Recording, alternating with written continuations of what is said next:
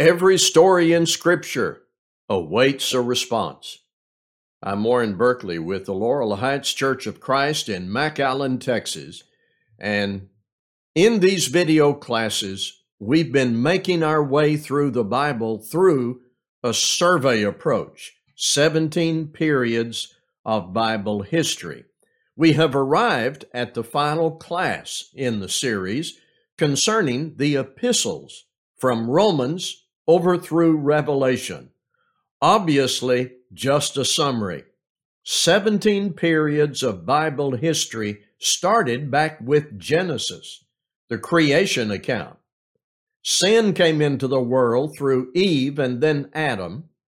God promised evil would be defeated through the seed of woman. Further evidence shows that was a prophecy pointing to the coming of Jesus Christ.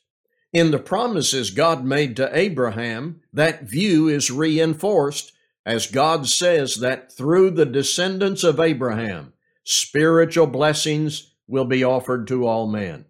And this begins a thread we can follow throughout the Old Testament to the coming of Christ.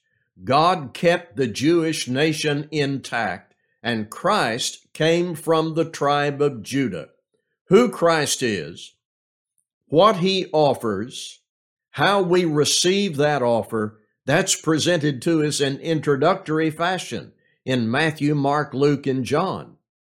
In our most recent class, we observed what is provided by God for us in the book of Acts. The question, what must I do to be saved, is answered. And then the question, what must I do after baptism, is answered. And that brings us to the next major section in the Bible, in our final class, the epistles of the New Testament. I know some of you have heard me say something like this many times. If you come to a place in your Bible reading and you are not certain what it means, what it involves, just keep reading. So when you first read the book of Acts, after you've read Matthew, Mark, Luke, and John, it will be clear who the Savior is and what you must do to be saved. In fact, you could do this. As you read through the book of Acts, every time you find a condition of salvation, write that down. Hearing the gospel, write that down. Belief, confession, repentance, baptism, write that down. God is telling you what to do to become a Christian, to be a recipient of His grace through Jesus Christ. Now, what do you do after baptism? Well, the book of Acts helps you understand that. But if you'll just keep reading, the epistles provide an even fuller view of what it means to be a Christian, to get up every day and serve God as a follower of Jesus Christ. So, in this class period, in this video, we're going to talk about the rest of the New Testament after the book of Acts. I'll have something to say about each book, sometimes maybe just a sentence or two, starting with Romans. Romans is from God through Paul to the church at Rome, and it's for us to read and study. Paul gives the saints at Rome an in-depth understanding of God's plan of salvation, the gospel. He states the problem in the first 3 chapters, and the problem is sin in the human race. Then he begins to explain how the justice of God and the grace of God came to a perfect intersection in the gospel of Christ. Especially in chapters 9 through 11, the inclusion of the Gentiles, that became an issue. That is affirmed as a function of God's sovereignty. And the last part of Romans is the practical instruction Christians need to grow, to treat each other right, to not be conformed to the world as they maintain steadfast reverence for God and good discipleship. 1 and 2 Corinthians, also written by Paul, this time to the church at Corinth. And as you read 1 Corinthians, something becomes obvious on the opening pages. That local church was a mess, divided, troubled, therefore not pleasing to God. In 1 Corinthians, Paul takes up one problem after the other, and he gives the God-given remedies. He answers their questions, and he calls upon them to take action towards solving their problems. 2 Corinthians may show some evidence of improvement, but Paul had distractors, enemies, persecutors, who sought to undermine his role as an apostle. He had to answer that. Galatians was also written by the apostle Paul, but to churches plural in that region. In this case, there was a problem Paul needed to address straight on.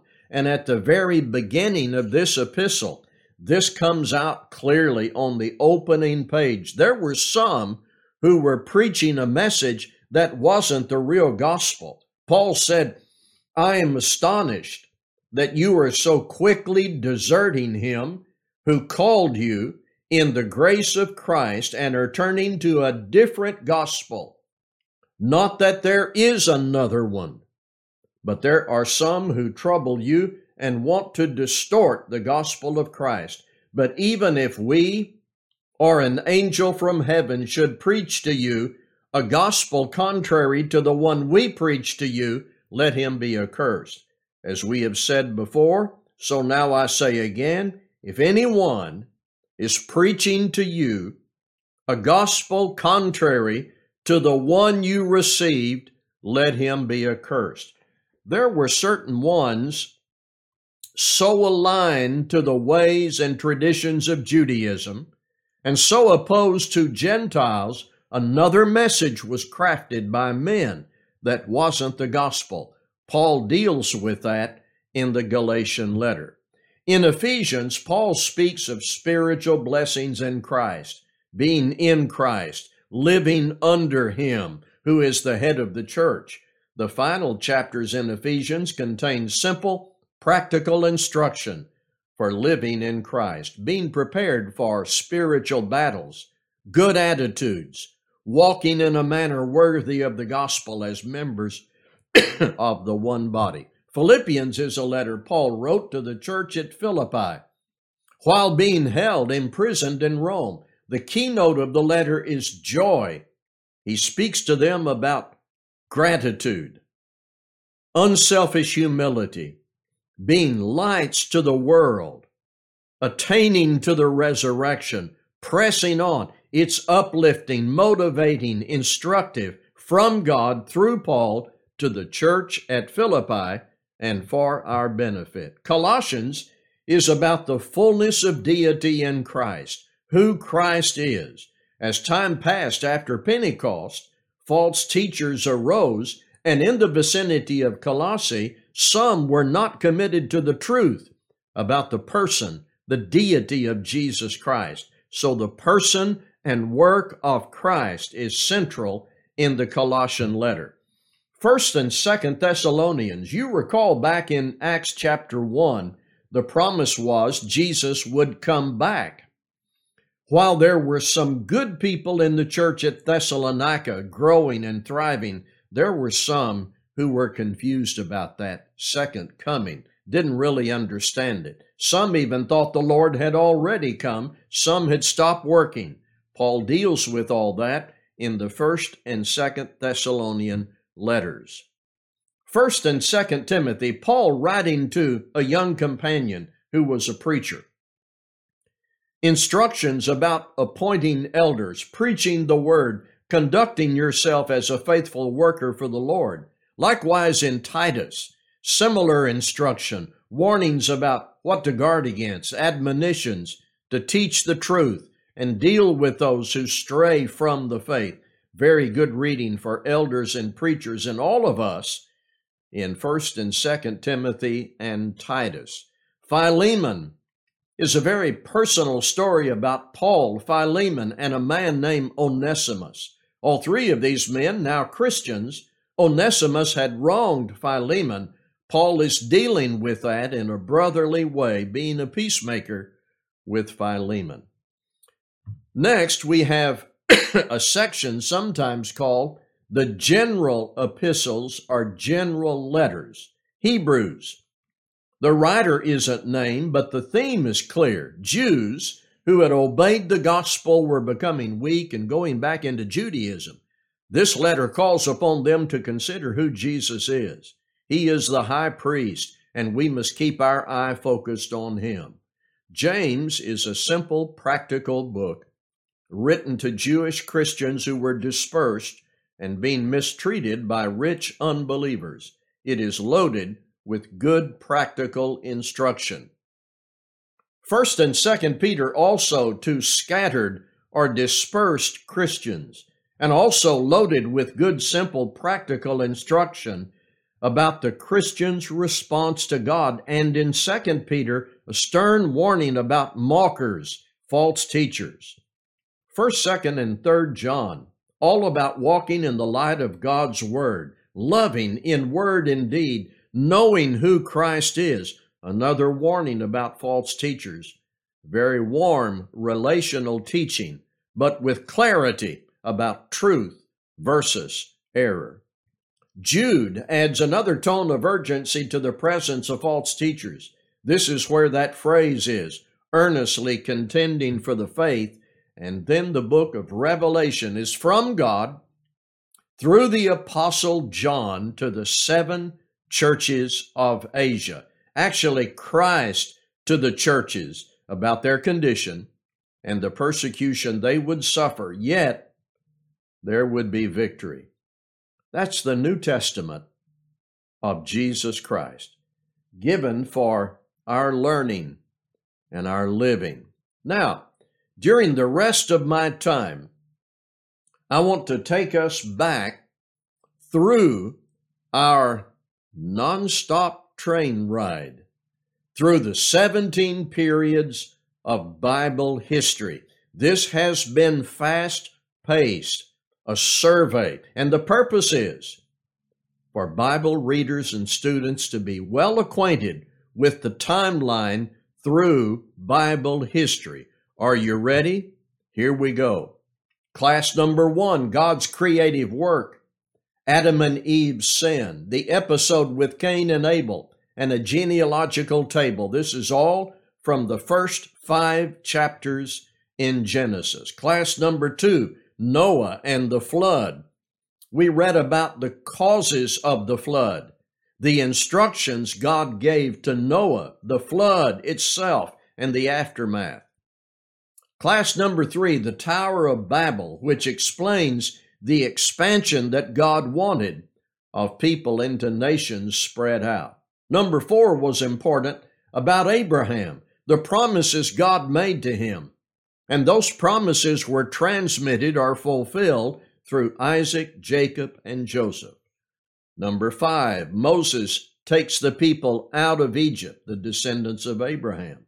Obviously, with God's help, out of Egypt, out into the desert for their long journey toward that land God said he would give to the descendants of Abraham. On that journey, they received the 10 Commandments, and what's happening here is God is slowly working with purpose, fulfilling providentially the promises made to Abraham to build a nation from his descendants, give them a land, and through them, the Savior would come to offer blessings for all. Class number 6 was about the Jewish people wandering in the wilderness because of their sin, 40 years. Number 7, Joshua and the conquest. Number 8, the Judges period of chaos. Number 9, the people wanted a king. The United Kingdom period then with coverage of the reigns of Saul, David, and Solomon. The divided kingdom was class number 10. Remember Rehoboam and Jeroboam, the northern kingdom and the southern kingdom. Class number 11, we took Judah alone and studied their kings until their downfall to Babylon, leading us to the Babylonian captivity in class number 12. Class number 13, the return back to the homeland, Zerubbabel, Ezra, and Nehemiah. class number 14, the 400 years of silence. Daniel pointed to that in prophecy. Between the testaments is sometimes what we call that. Number 15, the life of Christ. Number 16, the book of Acts. And then number 17, the epistles of the New Testament we summarized in this lesson. Now, what is the theme? God's plan to redeem man through Christ. We become participants in that plan when we obey the gospel. And after we obey the gospel, we are followers of Christ by devoting ourselves to the teachings of the apostles written in the New Testament. 17 periods of Bible history comes to a close with this video. What's next? What's next is a complete study of the book of Acts. 1 chapter per class. That begins next Sunday, November 15. YouTube videos and the Zoom class presented by the Laurel Heights Church of Christ. Thank you. Your comments are welcomed.